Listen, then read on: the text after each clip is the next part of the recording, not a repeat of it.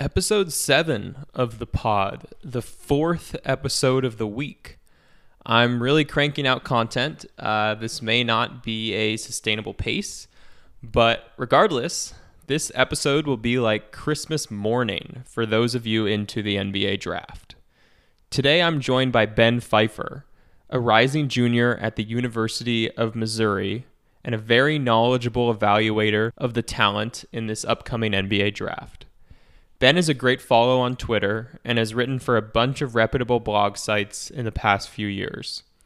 I'll put some timestamps in the episode description because we touch on a bunch of pretty polarizing, interesting prospects.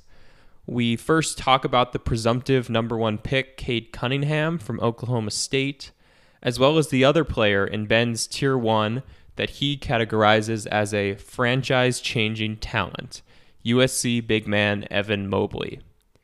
We then get into four additional prospects. Jonathan Kuminga from the G League Ignite team, the 18-year-old who some have in the top 5 of a draft they call a 5-player draft, but Ben doesn't even have going in the lottery.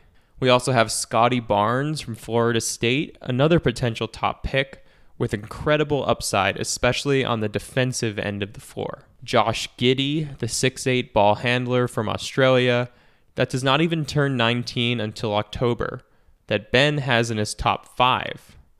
And finally, Roko Prakartin. Don't know if I'm saying that last name right, but he's Croatian.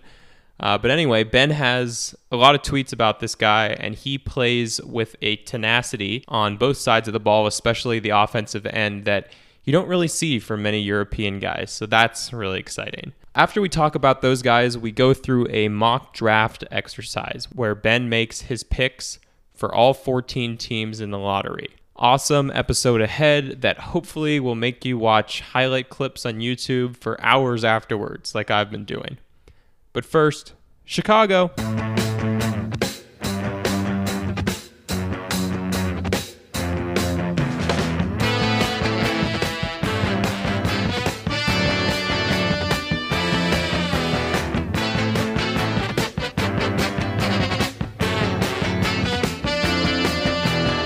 Hey Ben, how you doing this morning? Good. How are you? Doing pretty well. Thanks for coming on. Ben is, from what I've seen on Twitter, a draft expert, although he says he's actually been more invested in past drafts than this one, or at least knew more about previous drafts. Just to start a little bit about you, before we get into these, getting your takes on various players. So where did you grow up and how did you get into basketball? I grew up and I'm from Los Angeles area. I've always been a basketball fan ever since I was a kid. I played pretty much my whole life through high school. And then probably a little bit before college, I started getting into like draft scouting, like the Hardwood Homies podcast with Mike Gribinov and Jackson Hoy was kind of my introduction into like the in-depth, the weeds of scouting, as I assume it was for so many others. So yeah, I just kept getting into it, working more on, just watching guys, trying to figure it out as I go. The early stuff I did was not good.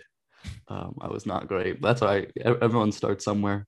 Well, I wanted to ask about, so I saw from your LinkedIn that you go to Missouri and you've written on a bunch of different blogs. So like, how did you get into like those different opportunities? Honestly, like that's a question. A lot of it was just like seeing an opening and going for it. And then when you had enough of like a reputation, sometimes people would reach out to you or to me and, ask if I wanted to, write at the place or contribute somewhere, or I'd reach out and, just ask about contributing. I definitely pushed myself pretty hard and, wrote, like I said, I did write for quite a few places. Obviously I hosted Prep to Pro podcast for, over a year, almost a year. What was it? Almost a year. Which is crazy. But so yeah, I mean, I have done quite a bit, but I'm kind of in retirement now. I'm just getting back into it. And before we get into the specifics of this year's draft, I just wanted to get your high level take on just how like the aggregate amount of talent, maybe just like both like top end talent at this draft and also like how deep the draft is in your opinion compared to maybe last year's draft or the year before.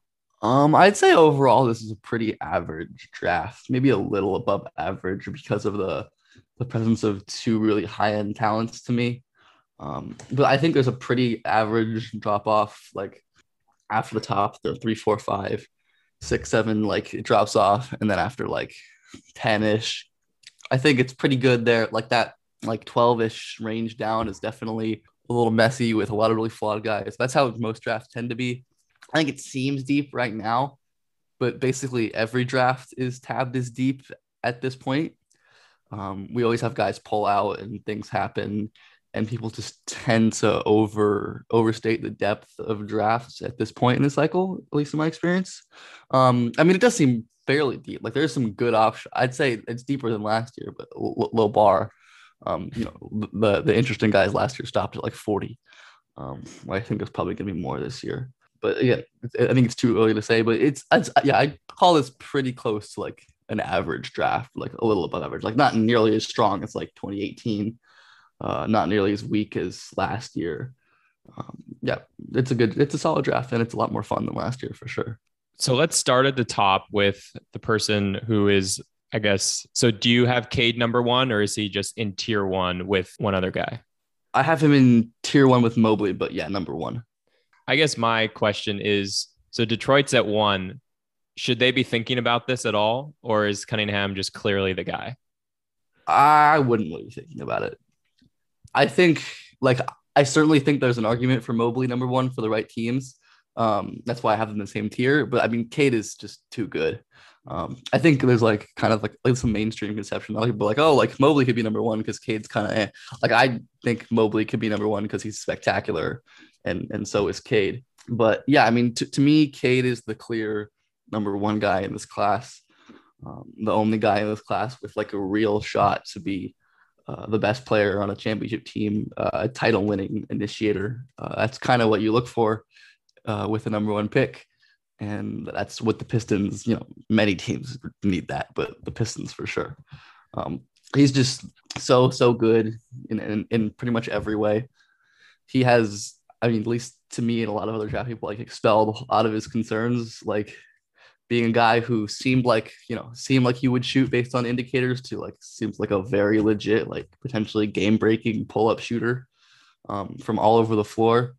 Just as been a ridiculous shot maker this year, and then just worries about his mentality, which I've kind of swung like the wrong way for a lot of people. Like there, you'll see a lot of like takes that Cade like isn't that great of a passer, which is ludicrous to me. He's an amazing passer, always has been. And I think it's without taking into yes, his like assist to turnover isn't great. But, like if you don't take in the context of not just his teammates and what he had this year, but like the mentality shift he had to endure. Like Cade has always been like a game manager quarterback, like pass first type. Like his last year at Montverde, like with Scotty Barnes and Moses Moody, like he would and Dayron Sharp, he was like a pass first like game manager quarterback who had like 70 true shooting, like 40 assist percentage, like 8 points a game. And that's just like who Cade was. And I think people were worried about him like really turning it on as a scorer, and like he showed he can do that this year. Yeah, like the burst isn't perfect. Like he's not the quickest in the world, but like he's huge and already strong and going to get stronger, and is so crafty with his footwork. And his handling control can improve, but the handling he flashes and his touch. So I'm not really worried about Cade offensively. And then defensively, I think he's going to be great too. Like huge again, extremely smart. So yeah, I mean, I'm not worried about Cade.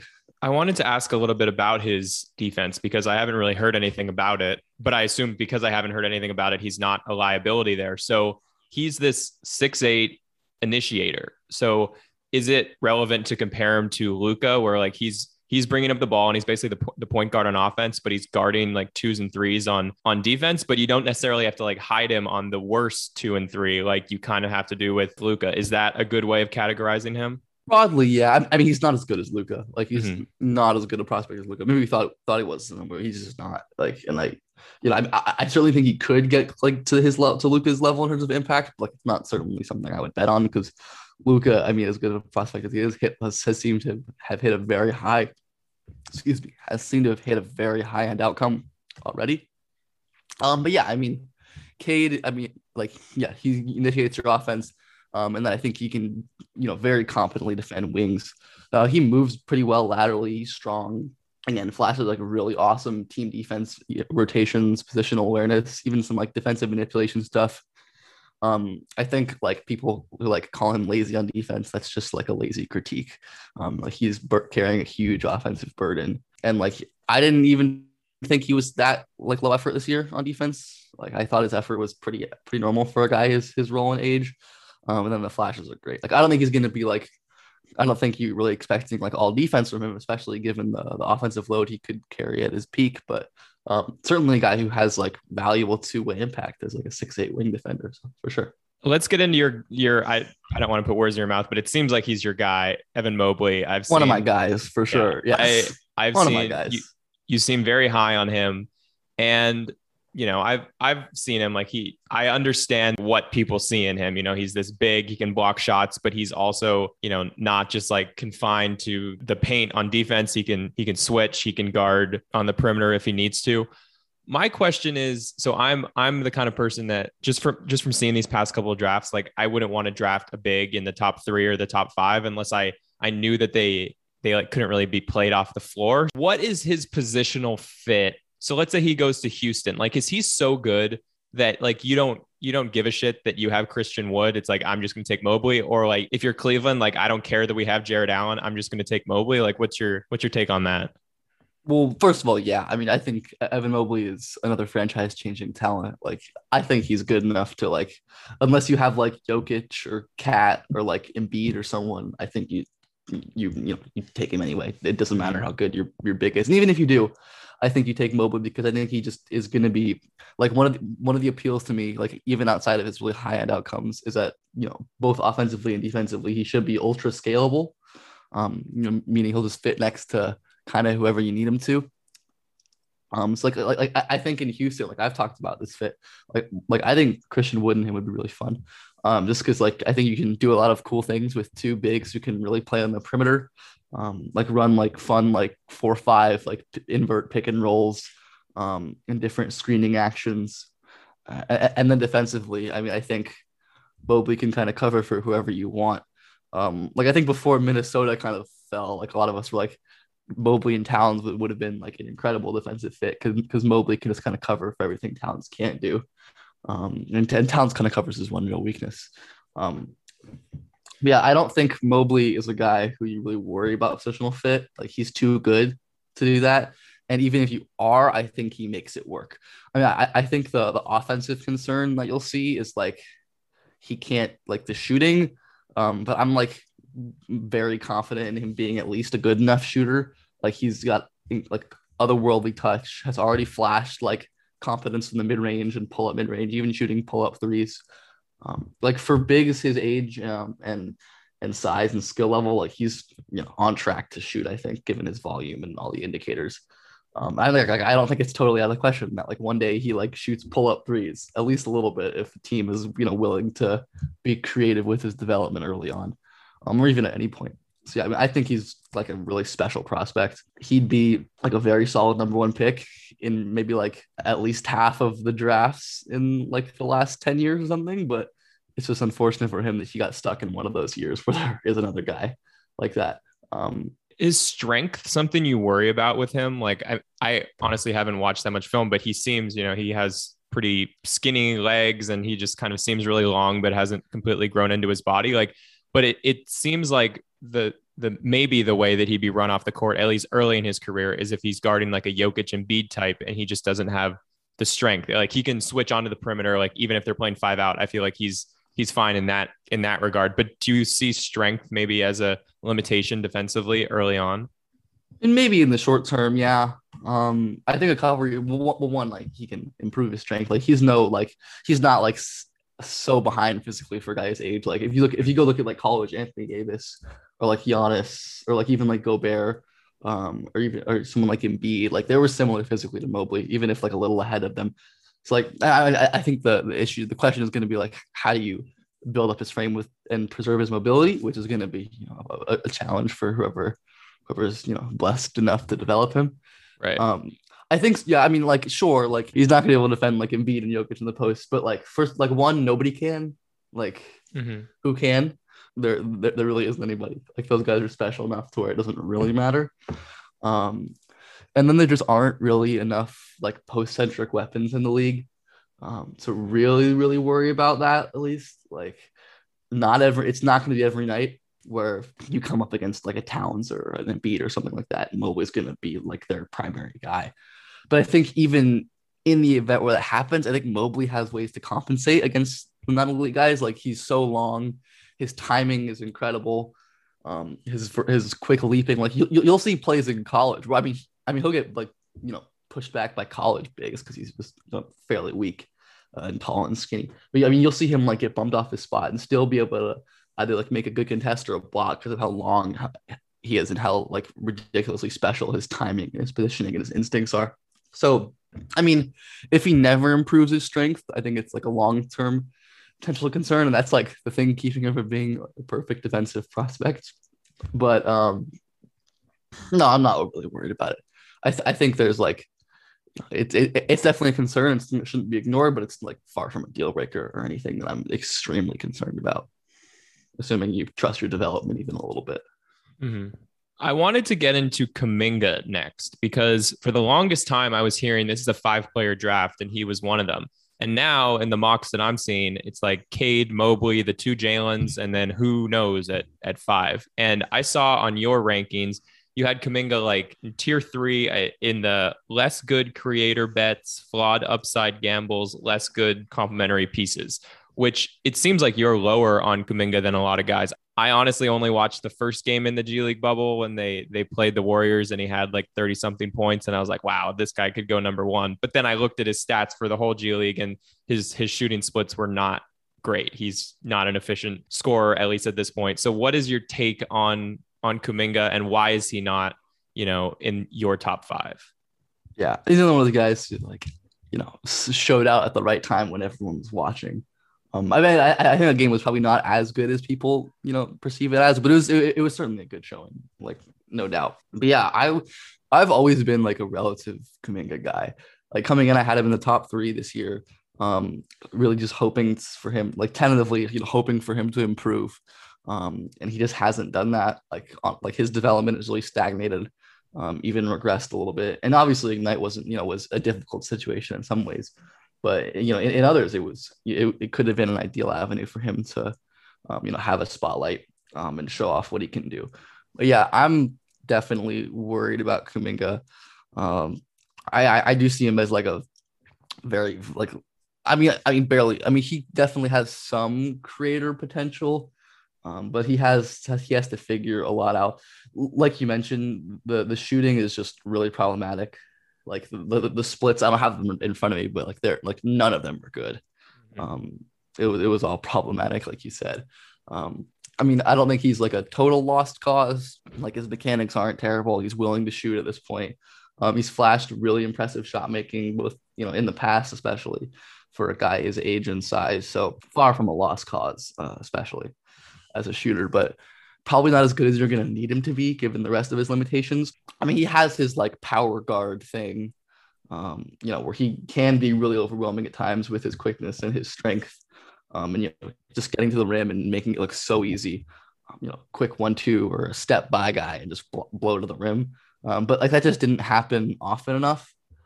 I think our friend PD, who is the engineer, I believe of an idea called the heuristic, which is like for highlight scouting. And one of the components of using highlights to scout guys is just looking at like how easy the baskets are, and how often guys create advantages in the half court. And even if you go to like Kuminga's highlight tape, like his like 13-minute highlight tape, he only has like 9 or 10 unassisted rim makes, which is not that great for a guy with his reputation as like a big time creator. Yeah, it's definitely troubling to me. And then like his feel is just really behind. I think people like definitely saw that first game and got the idea like, oh, he can pass, like wow. But I think a lot of the stuff is transition, like 2-on-3 stuff, and then even a lot of his good passes, which he definitely has some, like he's reading a split second or two late, which in the NBA, when the athletes get better and longer and the defenses get smarter and tighter, that 1 2 seconds matters a lot. So yeah, I just worry about like what is he if he's not a big time on ball creator? Because I'm skeptical about it at this point. I mean, I think it's like at his very top end, maybe, but like he has like the shot has to get a lot better, the decision making has to get a lot better. Even the slashing, like he had games where he would like get posted up by like post up on like small guards and not be able to front them or move them. Like if you're familiar, like there was the Memphis Hustle game, he was like getting out muscled by Tyrell Terry, who is an extremely weak person, and small person, which is not good. So like there's just a lot to go for him. Like it was rough this season, and then like defensively, um, like it was just a mess all around. Like definitely, I think a decent ceiling there with his just natural size, some lateral mobility, and then some flashes of team defense, like some really good rim protection stuff. Like I think people remember him like in EYBL, he, like put up 50 points or like 40 or 50 points and like played really good defense against Cade in an EYBL game, and which has kind of like carried his reputation all the way through. Which yes was a ridiculously impressive performance for someone his age, but it's not enough for me to kind of be worth his rep. I'm definitely interested to see where his development goes because I think there is definitely something there, and maybe if you can rein in his decision making in a smaller role, get him to shoot a little better. There's like a pretty interesting kind of 3-and-D wing type in there as like a median outcome. Yeah, to me, I mean, he just isn't good enough. To really crack, like he isn't a good enough creator bet or do enough as an ancillary player to really crack the top for sure, the top five, like that top group of guys, especially when there are a lot of just more interesting bets to me. So This could be a vast generalization, but would you say, kind of a low end outcome for him is almost like a Kevin Knox type? Like he like goes to a bad team and they allow him to just do whatever he wants, and the efficiency is just not where it needs to be, and then the team gets better after a few years. He just doesn't show enough flashes and he just kind of gets left behind. Do you think that's inappropriate to compare him to Knox, or like could you see that being like a low end outcome for him? in terms of being a guy who's like out of the league sooner than people expect, you mean? Yeah, just the Yeah, efficiency never gets there, and like yeah, I year could see year that. 3 he's just like riding the bench. I mean, he's Wow. definitely more like physically overwhelming than Knox, and probably Mhm. is a better prospect. But like, I definitely could see him, taking a while. Like even like being like a second contract guy, like Mhm. someone who maybe like takes into that second contract to really contribute, which is fine. And like a lot of players are like that, and a lot of players, are very good on that second contract. But I don't think that's the expectation for Kaminga, certainly. Like at least Mhm. not with the mainstream. But yeah, I definitely think he could totally be a guy who like just is not able to stick, especially in like a playoff rotation early in his career. Getting to Scotty Barnes now, who I think is really interesting because, I think this was in John Hollinger's piece last week. Like, he's kind of, according to the consensus, like a better prospect than Pat Williams, who went number 4 last year. And so I guess that speaks to like maybe how this draft is better than last year's draft. But, he came off the bench at Florida State. He didn't shoot well from 3, but he kind of has everything else going for him. He's 6'9". He can defend well. He can switch. So where do you see Scotty Barnes going in this draft? I mean, I can see him going as high as like 5, honestly. But Mm-hmm. I mean, I'm not as big on Scotty Barnes as maybe consensus is. I mean, I certainly like him. Like, I think he's a lottery talent. Like, he's someone I wouldn't have an issue with taking in the top 10 if the team is right and the fit is right. I do think that fit matters though. Especially offense. I mean, defense, he's great. Like he's like you said, hype. Like I think like his role at Florida State was so weird this year. Like he was like asked to like constantly guard the perimeter, like switch, just had generally weird assignments, wasn't able to do like be like as rotationally great, like on defense in like as a big in high school and in EYBL, he was amazing, like rotationally. Um, with his length. He's not the greatest vertical athlete in the world, was definitely like a bit of an issue, I think, for his long-term defense ceiling, especially as a rim protector. But like his instincts are awesome. Like he's so smart. And then like I don't know if he's like a 1 through 5 switch guy, like nobody really is. But he certainly has positional versatility. Like I don't really want him guarding the five, but I think like two through four, like in cases, like he definitely can do. Definitely threes and fours. And yeah, the mobility and the length is really real. So I mean, he's a very good defensive prospect. I don't think he's like the best defensive prospect or anything in the class, like top two, but he's great. Like he's a great defender, no doubt. Offensively, I am quite concerned. I just don't know how he scores. Like he's a great passer.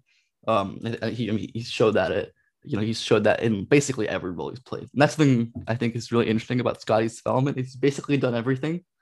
In terms of like role wise, like he was like a short role, not comparing the player, but like a Draymond Green type role with Montverde.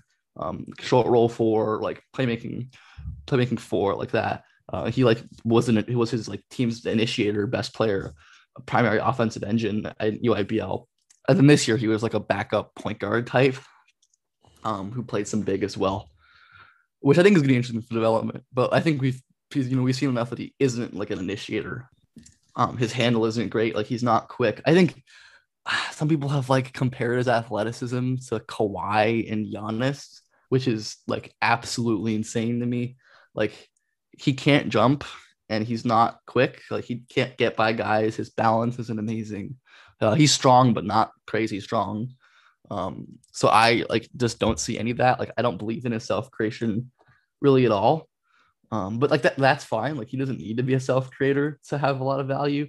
I think you really want to put him in a situation where he has creators around him. Like the easiest way to conceptualize this is as like a short role playmaker, like a Draymond. Like he's not Draymond Green. Comparing anyone to Draymond is a fool's exercise. But like a team with a really good pull up shooter who can bend the floor, create 4-on-3s, and then Scotty can take advantage of those 4-on-3s with his genius passing for his size. Like he truly is one of the better 6'9" passers in the world. Like that's super valuable, and his just feel and decision making, especially in the playoffs. I think having strong decision makers is so important. I think Scotty has enough perimeter skill, and I think he could get to a point where he's a fine enough catch and shoot player because basically everybody can, to where you can be viable, maybe attacking closeouts.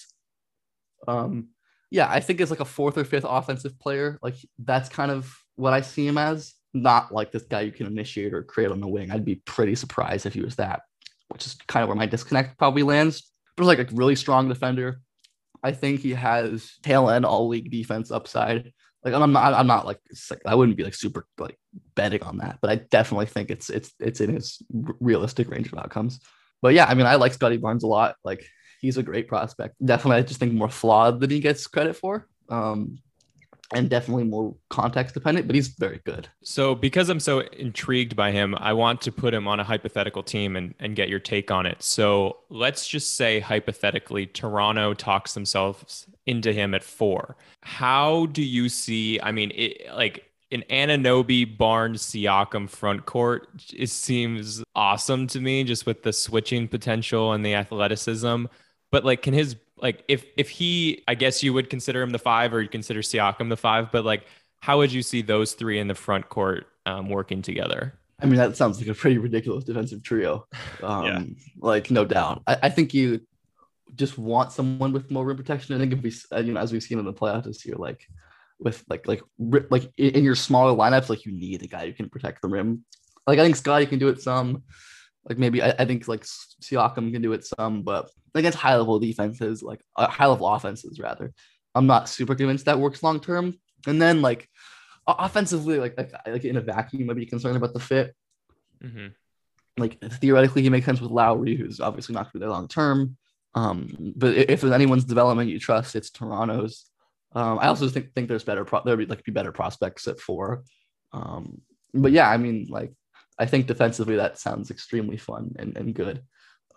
At least like switching versatility, really smart defenders. I mean, OG like should have made all defense this year. Like Siakam is great. Like We'll do a mock draft later, so we'll kind of get into conversations like this a little bit. But Toronto is a team that I could really see like trading with Oklahoma City at 6 and Toronto getting additional assets and still maybe getting the guy that they want unless they're sold on Suggs. But that was just an example of like Toronto trades back to 6, gets more assets, and then could still take a player that could really fit well there. But it seems a little more complicated than just putting these three, front court monsters together and seeing what happens. Wanted to move to Josh Giddey now, who I've seen pretty consensus that like he's going to be a lottery pick, but in the limited film that I've watched, I just struggle with seeing how his limited athleticism transfers over as like a guard. And I think it's super easy to be like, oh, he'll be Joe Ingles because of, I mean, the nationality, but also, he's kind of slow, but he seems crafty. So, what is your take on Giddy and like what's a potential NBA situation that you could see working well for him? I mean, I love Josh Giddey. I have him in the top four. Like, I think he's Wow. that good. Wow. Um, like he is definitely flawed. I mean, he's like a flawed prospect. Like you said, like his like run jump athleticism at this point is not great, no doubt. He has his issues as a scorer, as a defender, but I think the ceiling is just too enticing to pass on for him. Like you said, I mean, 6'8", like an incredible passer, like as everyone knows with Giddy, just able to manipulate the defense, make high level reads, use his height as a passer. Like it's great. But then like I do think there's definitely a ceiling as a scorer. The main issue is like his handle's just not great. And I think he's a little stiff athletically, so I'm not sure how good it can get. But also like I don't know if it needs to. Like he flashes like one move and go. I think the real enticing thing is him, becoming like a really great like big strength guy. Like he's already added like 15, 20 pounds of muscle this season over the NBL. Very much like LaMelo, supposedly like the first time he's ever actually lifted weights.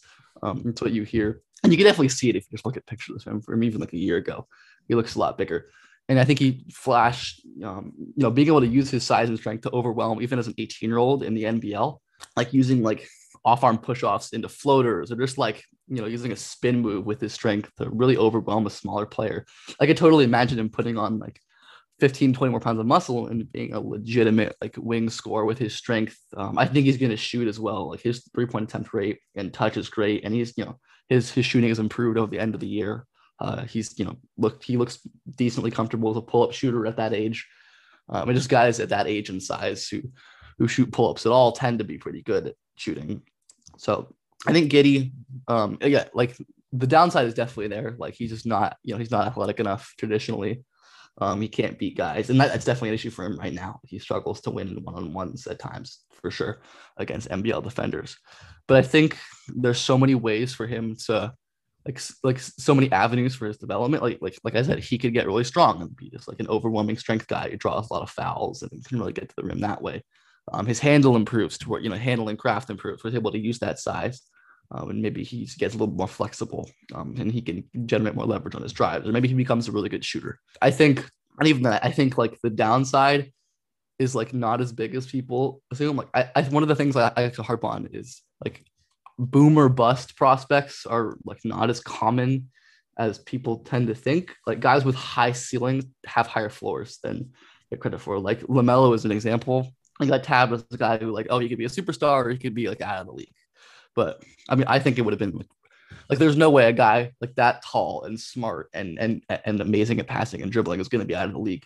And though Giddy is like probably not as good a prospect as LaMelo, like you can see the broad similarities. Like it's hard for me to envision a guy that tall and smart and just good at basketball at this age being out of the league totally or not being able to contribute as like a linking player at some point. So yeah, I mean the concerns are real with Giddy. Like, and also I believe he's the youngest player in the draft too, which definitely matters considering he's like a triple double machine in the NBL, which like obviously like is a point that lacks nuance, but it's I think an important one to consider broadly. So Paint me a picture of the high end outcome for Giddy. Like if he really hits, what is he on an NBA team? I think he can be like a genuine creator. I don't know if he can be your number one offensive guy because that's just such a high bar to clear. But I do think he can be a real number two. Like first of all, like the playmaking, I think is unlocked even more. I think the strength will be his most realistic outcome. He gets really strong. Because he is like 6'8" or 6'9" at this point. Long, has awesome touch, finishing craft. The footwork is even great. Is pretty good at this point. So he's able to really overwhelm with his strength offensively. Like not like that. This is not like a player comparison, but like think about like how Jimmy Butler wins a lot. With like quick rip throughs, hop step gathers, lots of foul drawing, mid range pull ups. They're very different players and like will always be in different prospects, but like broadly similar in terms of winning with strength. And then I think the shooting is probably not like, I think he's a good catch and shooter, like someone who can definitely shoot like pull ups with solid efficiency, solid volume, nothing crazy. Um, and then the playmaking off of the ball as well, because he's already a great cutter, a great off ball player, like in Adelaide system, which is like a really good offensive system for him. Lots of like Iverson cuts and zippers, and second side pick and rolls and motion things. And then I think defensively he ends up being good enough, solid. Because yeah, he's definitely an issue right now. But he's super young in a pro league. Like I don't expect Josh Giddey to be a good defender. I think that's kind of an unreasonable expectation at this point. I mean, I think he could get to good enough because he's gonna. I think in this hypothetical outcome, he's big and strong, and is extremely smart. So I think he develops solid enough instincts. So I'm not exactly sure what that looks like. It obviously will depend on the team he's on, depend on his role. I think his size can open the door for maybe the team's primary creator to be a smaller guy like someone like Trae Young or Damian Lillard or Steph. Not those players specifically, but just someone of that ilk in terms of like small primary engines.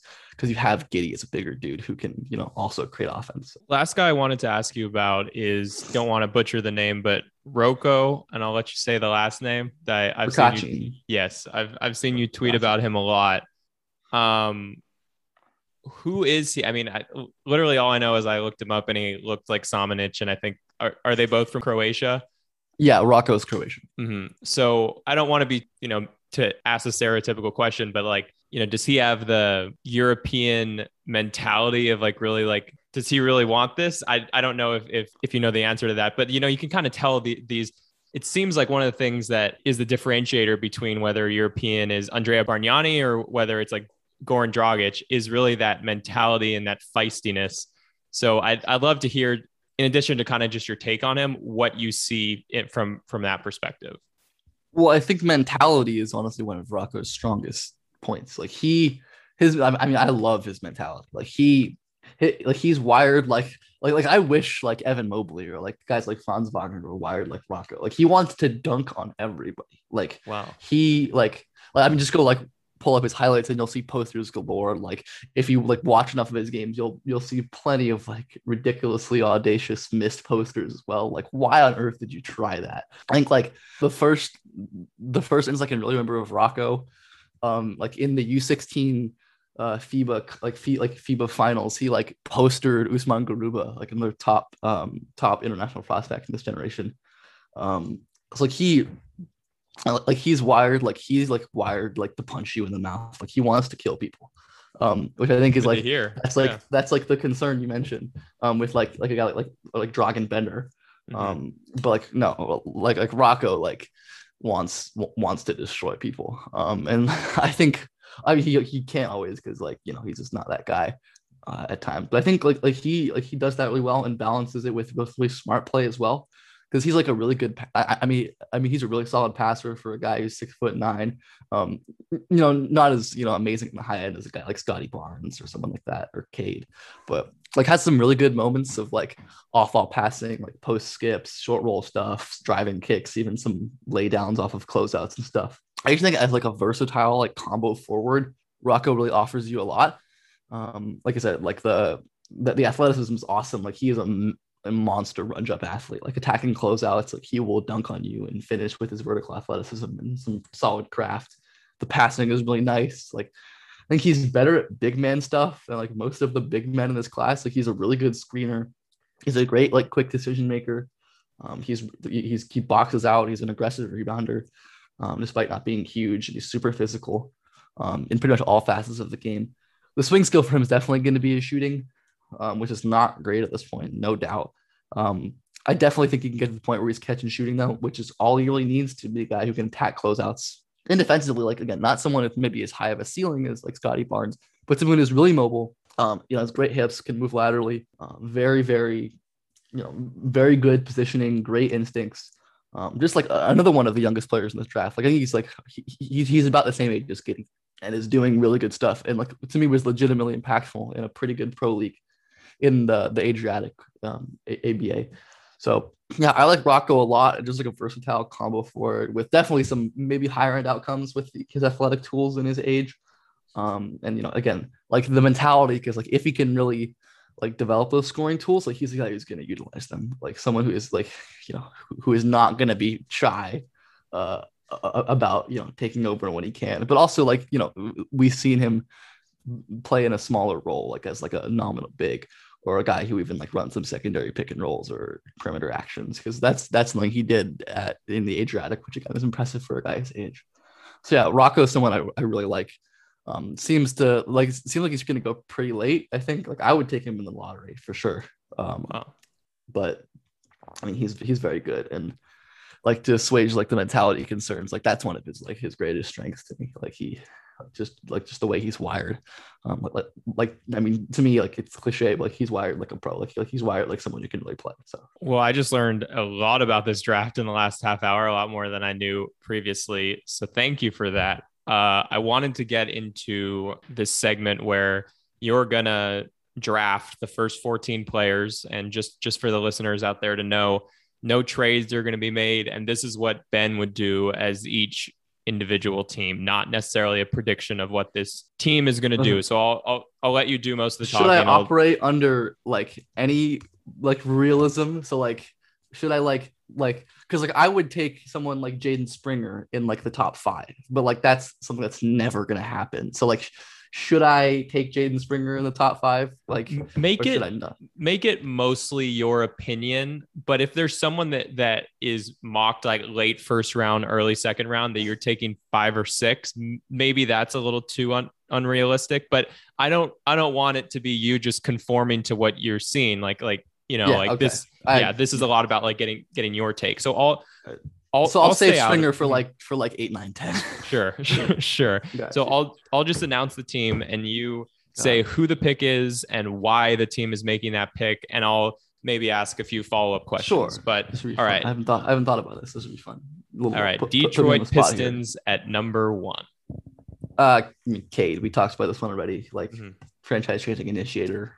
And I have a feeling who's going 2, but Houston is on the clock. Evan Mobley going number 2, for sure. Just like again, like franchise changing defensive big man. Put real self creation potential on offense. Like scalable. Use everything you want. Like we already talked about him. So Cleveland at 3. Oh man, this is a tough one because I think Jalen Green is pretty clearly the 3rd best prospect in this class. But obviously you have Garland and Sexton there. I'm not really a big Sexton guy. I had been a Garland skeptic, but it seems like he made good strides this year. I think I'm still gonna take Jalen Green though. Like he's that good to me. Like quickly, I had always been a Jalen Green skeptic. Like his development curve, which is something I value a ton, is striking. He's gotten so much better over the last like couple of years. I mean, he's legit scorer. Like the burst is incredible, the slashing, shot making, the craft is improving, the decision making and the passing improving. Like I think he has offensive star ceiling, and he's not a guy like he's got certainly more of a ceiling than I think Sexton or Garland, Sexton especially. So, not like my favorite fit in the world, but at this point, he's someone I'm going to be happy taking there. Yeah, that makes sense. I mean, the Cavs have already shown that they're at least, in 2019, they were still in taking who they thought was the best player available mentality. So I don't think you should think too much about the fit. Toronto at 4. Well, we talked about him as a lottery pick, so I'm going to kind of cheat, and I'm going to give them Josh Giddey. Awesome. I mentioned him in my top 4. Like, I think if like I mentioned, if there's anywhere I want developing his strength and his creative potential, like it's Toronto. They have the infrastructure to, insulate him defensively. I think they'll give him as much as he can handle offensively early as well. It just makes a lot of sense to me to put him that high. Yeah, I mean, I've seen Suggs mocked there a lot, and Giddey, obviously a different player, but also like it's still like kind of the guy that you're presumably going to have alongside Van Vliet. So I don't think it's that much of a reach, and I honestly feel I can imagine Toronto as one of the teams that will just be like, I don't care what anyone else thinks. We're taking Giddey at 4. Orlando at number 5.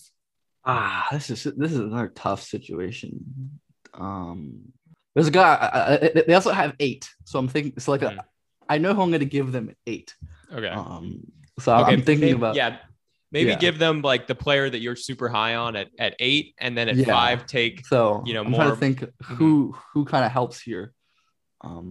So I think I'll just give them Jalen Suggs I'm not as high on Jalen Suggs. Like I still have him in the top 5 or 6.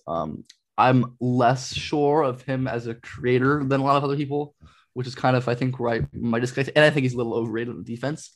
But like the shooting seems very legit. The passing is very good. Like his burst is great if he can harness that. Some of the team defense flashes are awesome. And like I think Orlando just needs more guys who can generate offense, who can pass.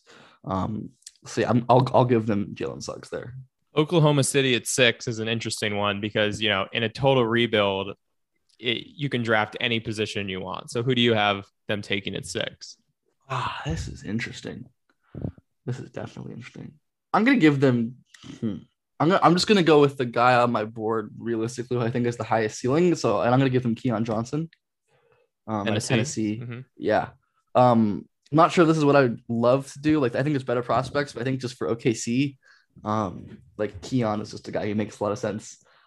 With like really high end outcomes because he's just that special of an athlete. And I think he's an underrated shot maker too. Like the shot making upside, I think is real as well. He was really good this year as like a mid range shot maker, which has historically been an indicator of extending that to pull ups, to pull up threes. And then his development curve is another guy who I think, he's just a good development curve example as well. So yeah, I mean, I think like OKC could do some fun things with him. He's a great defensive prospect as well. So I like the idea of Keon there. He was the guy that jumped 48 inches at the combine this week, right? Yeah. I mean, it's it's ridiculous. We're unsure if that's, if that's actually true. Like if this standing reach, like if all that stuff is like actually true, but like on one hand, you're like that, that's fished in some way, like, the standing reach cheating and like that number's inaccurate, but you're all on the other hand, you're like, if there's anybody who could do that, it's Keon. So like, yeah, Keon's awesome. Like, I'm pretty high on him. So like I like that right there. Golden State at 7. And before you make this pick, I think it's really interesting because Scotty Barnes is still on the board. And I know you said there's no one you could compare that should be compared to Draymond, but Scotty Barnes, has a lot of similarities. So I'm interested to see whether you take him here or whether he's really going to fall. I'm not going to take him here. I have an idea for Scotty. I think all right. I have a fun idea for Scotty Barnes, but I'm going to give them one of the two really good wings left. The other one's going to the Kings. I'll give them Moses Moody because I think so. Moses Moody and Franz Wagner are who I'm talking about. Mm-hmm. I think they're kind of like pick your flavor. Moody more of like a stopper with some more creation upside. Franz more of like a team D guy with off ball upside. And yeah, I think for Golden State, I just want more guys with like talent creation upside who can do stuff with the ball in their hands. While also, I mean, Moody's also an amazing off ball player. Like he's a great defender all around. Like 6'7" strong, 7 foot plus wingspan. Like gonna be an awesome 3-and-D plus wing. Golden State needs them. Every team needs them. So. And this question seems more relevant for Golden State than the first 6 teams, but is Moody a guy that can contribute right away, or is he someone that if they're taking him, it's because they're trading him somewhere else? I think he can play right away. I mean, these Montverde wings are like bred as pros. Mm-hmm. Like his like footwork, his footwork repertoire, like his defensive instincts, his shooting, like it's all going to be effective day one with I think some underrated creation upside. So yeah, I definitely want Moody there. Orlando picking again at 8. So for Orlando, big time creator is what they need. I'm gonna give them Sharif Cooper, who I'm not like the biggest Sharif guy in the world, but I think he doesn't really get like more ideal than Orlando. Like I just like desperately need someone who can really put pressure on the rim, really create. And I'm kind of doubling down on guards here with Suggs, but I think they can definitely coexist. And creator swings, you can never have enough of them. It's like the same way like you can never swing on enough like elite quarterback prospects like in the NFL draft. Like you can never swing on enough real creators, I think. So I think Sharif, I'm like probably a relative Sharif skeptic. Like I still would take him in the lottery for sure. I still have him as like a back end lottery pick. I'm like a relative skeptic because he's just like so small in the shooting, and I worry about the advantage creation in the intermediate game. But at some point, like his rim pressure and passing is so elite. So I want to take a swing on him here for the Magic. I think he just makes a lot of sense fit wise. Sacramento at 9. Yeah, so this is where we're going to put Franz Wagner.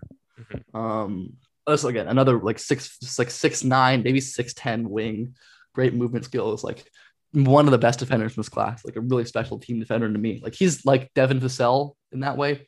Like they're different prospects, but that ilk, like where I think maybe people don't realize just how good of a prospect he is. Offensively, like really great passer. Um, want him to be a better shooter, like a more confident shooter. Another one of these guys where I wish I could like zap Rocco's mentality onto him, at least as a shooter, like someone who will like catch and shoot every time, no matter how how good of a shooter you believe you are. So yeah, Franz, I think the Kings just need more like ancillary wings around Fox, and I think him and Halliburton make a lot of sense as a really smart pairing at this point.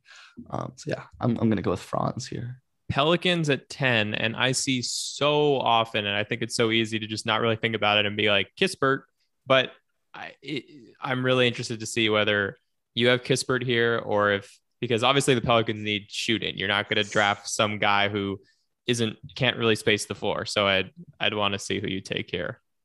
No, I'm not gonna take Kispert. I mean, I like Kispert. I think Kispert's good. He's a very solid player.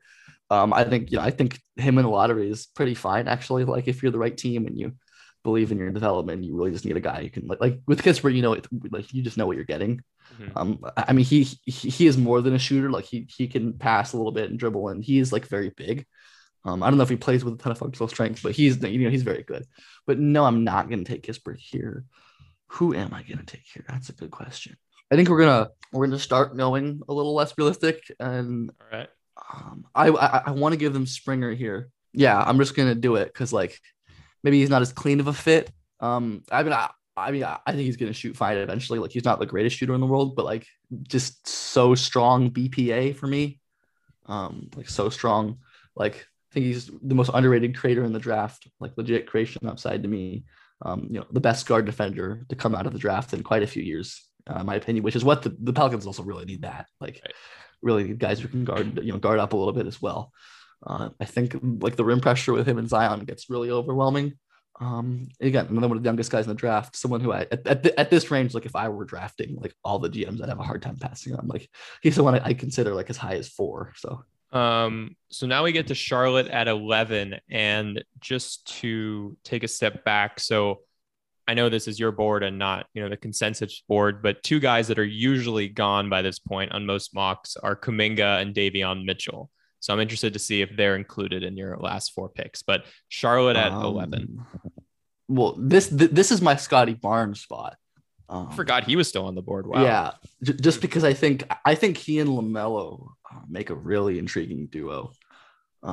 Maybe Melo doesn't exactly have the scoring gravity you want to best unlock Barnes, but like those guys, like Melo can certainly, I think he's shown that he can bend a defense in his first year, and like as he continues to improve, it's better as a shooter, as a slasher, and then just like having 2 like 6'7", 6'8" plus passers like of LaMelo and Scotty Barnes on the same floor, like that's going to be ridiculous. LaMelo's, I think going to need defensive covers. Scotty can certainly do that. It just makes a lot of sense to me. I think those guys can work really well in concert offensively, even if it's not the cleanest fit right away. As LaMelo continues to develop and the Hornets add pieces, I think Scotty just makes a lot of sense. And like at 11, like even as someone who doesn't love him as much as Consensus, like he's very good value here. So this is my Scotty Barnes landing spot. And I think it's a really fun one. So similar to the Toronto question I asked, and I know this isn't the group that you would start, but maybe could you see a group of Bridges, Barnes, and PJ Washington playing together as like the 3, 4, 5? Yeah, I think so. I think I believe in PJ a little more as a big like I'm a big PJ Washington fan, always have been. Again, like high end rim protector, like you want like beggars can't be choosers really. Like I think that definitely can work with PJ as like as a nominal 5. Because PJ is strong and can really play as well. So I mean, I think that's a really good defensive duo, at least PJ and prospect duo long term. Miles Bridges, improved a lot this year.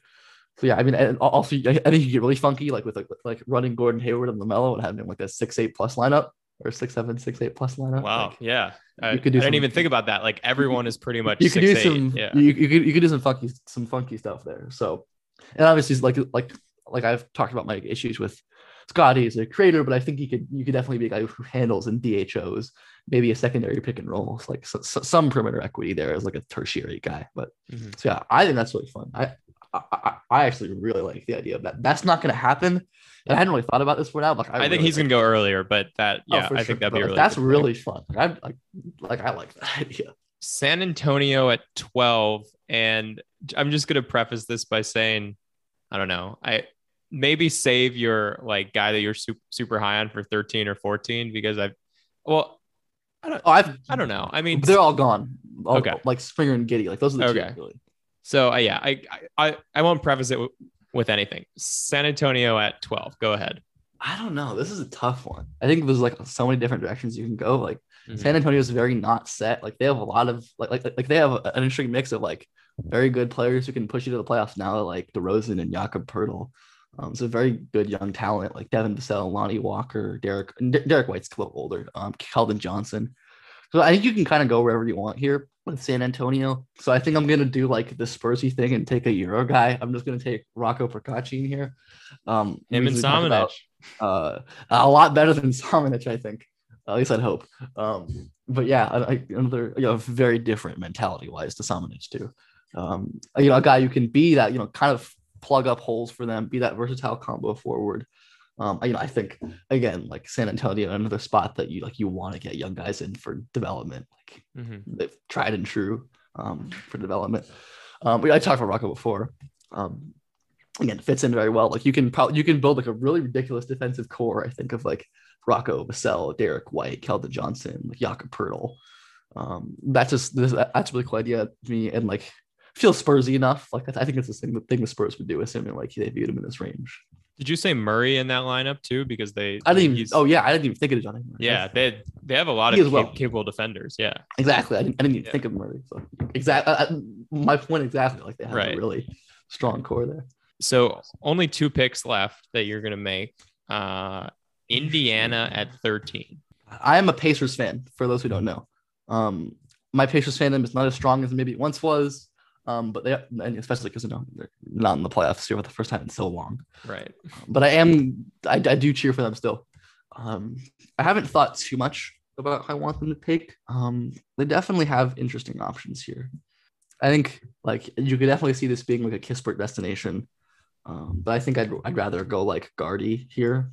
So I think I'm gonna go Trey Mann, who's another guy I'm super high on. Potentially game Florida guard, like 6'5", potentially game breaking pull up shooter, like just like historic levels of like unassisted pull up shot making this year, like parking lot range, quick trigger, like amazing handler, like one of the probably the best handles in the whole draft class. So like the shot creation is unbelievable. And that's really what you look for. Like the issues with Trey are like his athletic tools aren't amazing. Like his burst isn't great. He's not strong. His finishing craft is pretty good once he can get there, but like getting through him might be an issue. And the passing is just all right. So the issues with Trey Mann are like whether or not he can actually run your offense or he's the guy who just like gets his own offense. But I think you have a guy like in Sabonis who can really like be a guy who runs your offense with passing and DHO keeps and stuff like that. So I think Trey Mann is like the Pacers like just don't really have like an elite pull up shot maker. Like I think pull up shooting is game breaking, as we all know. Like elite pull up shooting is it. So I think Trey, like he has a real ceiling, like not a lot of guys in this class have. With that skill and like the handle, the screen setup. So I think I'm gonna go Trey Mann here. I think he's in a tier with a lot of guys at this point, like a lot of just like swings. So yeah, I'll go Trey Mann. I think it's fairly interesting. So And I'm not super sure about that one, but is he Terrence Mann's brother or no? Okay. No. Well, I knew that Terrence Mann went to Florida State, so I was like, Yes. oh, they have the same last name. This guy went to Florida, but Understandable. okay. But yeah, I Is do good to not know. believe they're related. Okay.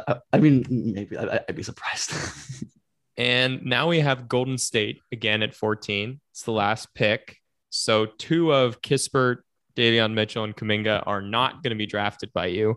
Maybe all three, maybe. So who are you taking at 14 as Golden State? They have already taken Moses Moody.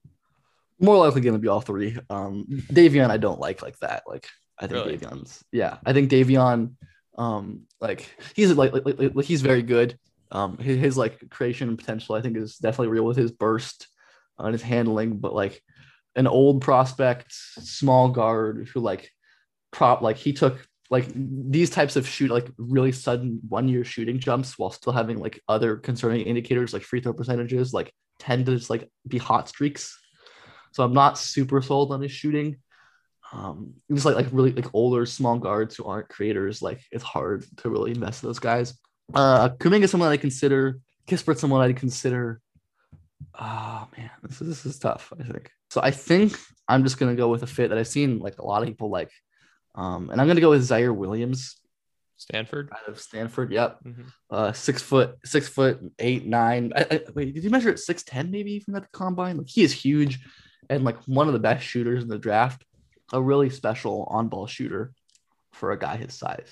Like the touch is incredible. He's an amazing shooter. Like I definitely have Zaire skepticism because like he is so frail, like so frail. Like the frame is tremendously bad. Like way behind. Like he makes like Evan Mobley look like LeBron.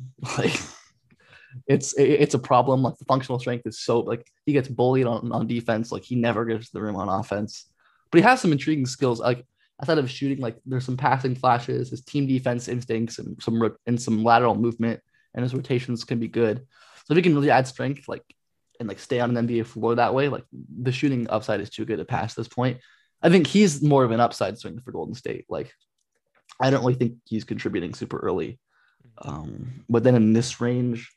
Like I think there aren't too many like aside from Kispert, who I definitely can see the argument for Kispert, but we already went with Moody, who kind of fills a similar role earlier. I could definitely see like I think Kispert would be a good pick here. Like I would have no complaints to them going Kispert here, but I think Zaire is like an upside swing at this point. It makes a lot of sense as something a little different, and again someone who could be like really good if he hits as well. So, So we've heard your takes or maybe why you don't have Mitchell, Kispert, and Kuminga in the lottery. There's three more guys I wanted to bring up that I've seen go in this range or even earlier that I wanted to see if you had any takes on. So the Turkish guy, Sengun, who I've seen everywhere from 4 to 31. And the limited film I've seen, like, I mean, there's some takes like, okay, if you win Turkish League MVP at 18, like you're bound to be good in the NBA.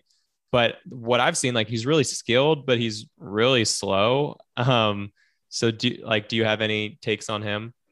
Yeah, I haven't watched a ton of Sengun, but like I've talked to my smart friends about him, and I've like done him like I definitely would land on like the closer to 31 side.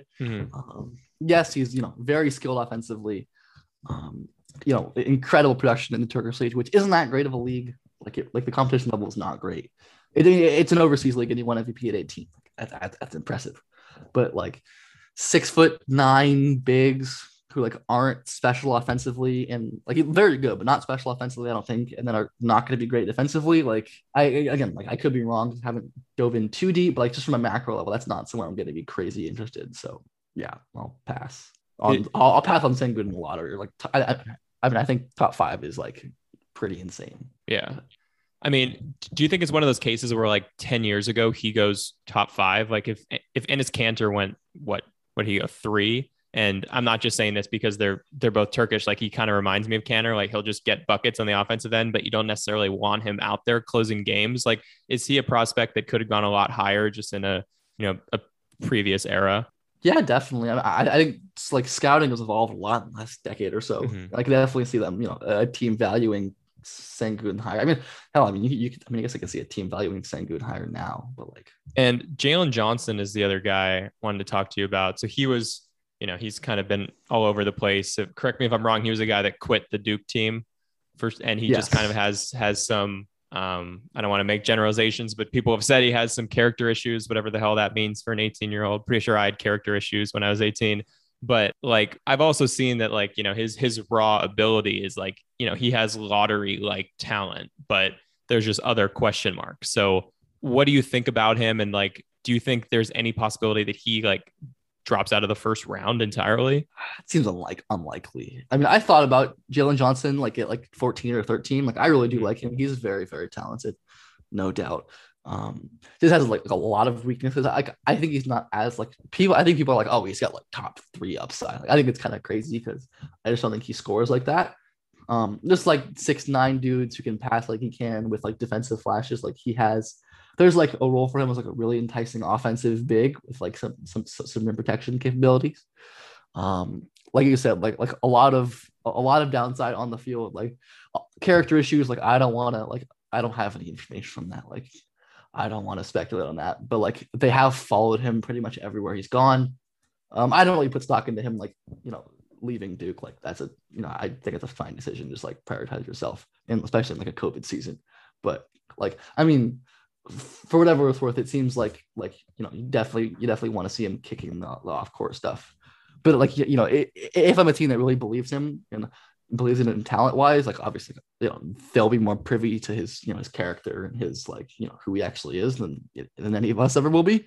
But I mean, I definitely would be okay with the team taking a swing on him in the lottery range because he is very, very talented, no doubt. And last guy I wanted to bring up is Kai Jones, who basically all I know about him is he's a big out of Texas. And it just seems like every year Texas has this big, like Miles Turner, Jared Allen, Mo Bamba, Jackson Hayes. So who is Kai Jones? And, all those guys went pretty high except for Allen. So where do you see him going? Kai Jones is a very good prospect. Another guy I'd consider on like the late lottery. Really, really talented. Very, very raw as well. I think like the movement skill with him, like Texas just breeds these like ridiculous movement bigs, like Jackson Hayes, like Kevin Durant of many years ago. Like, even Miles had his movement stuff, but like Kai's like agility and flexibility and fluidity in the open floor for a big is pretty absurd.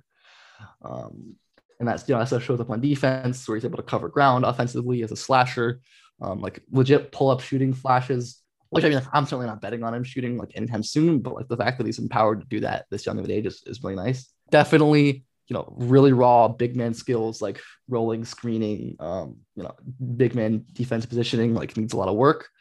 But like as a guy, with legit, I think who I would hope gets some development on the wing as a perimeter guy, given his tools there. I think is a really like his offensive ceiling. I think is very legit and could be a solid defender as well because is near 7-footer I believe, with pretty decent like the movement skill, some flashes of instincts. Like the length can be overwhelming. So yeah, I'm definitely a fan of Kai Jones. He's quite good. So all right, I think that about wraps it up.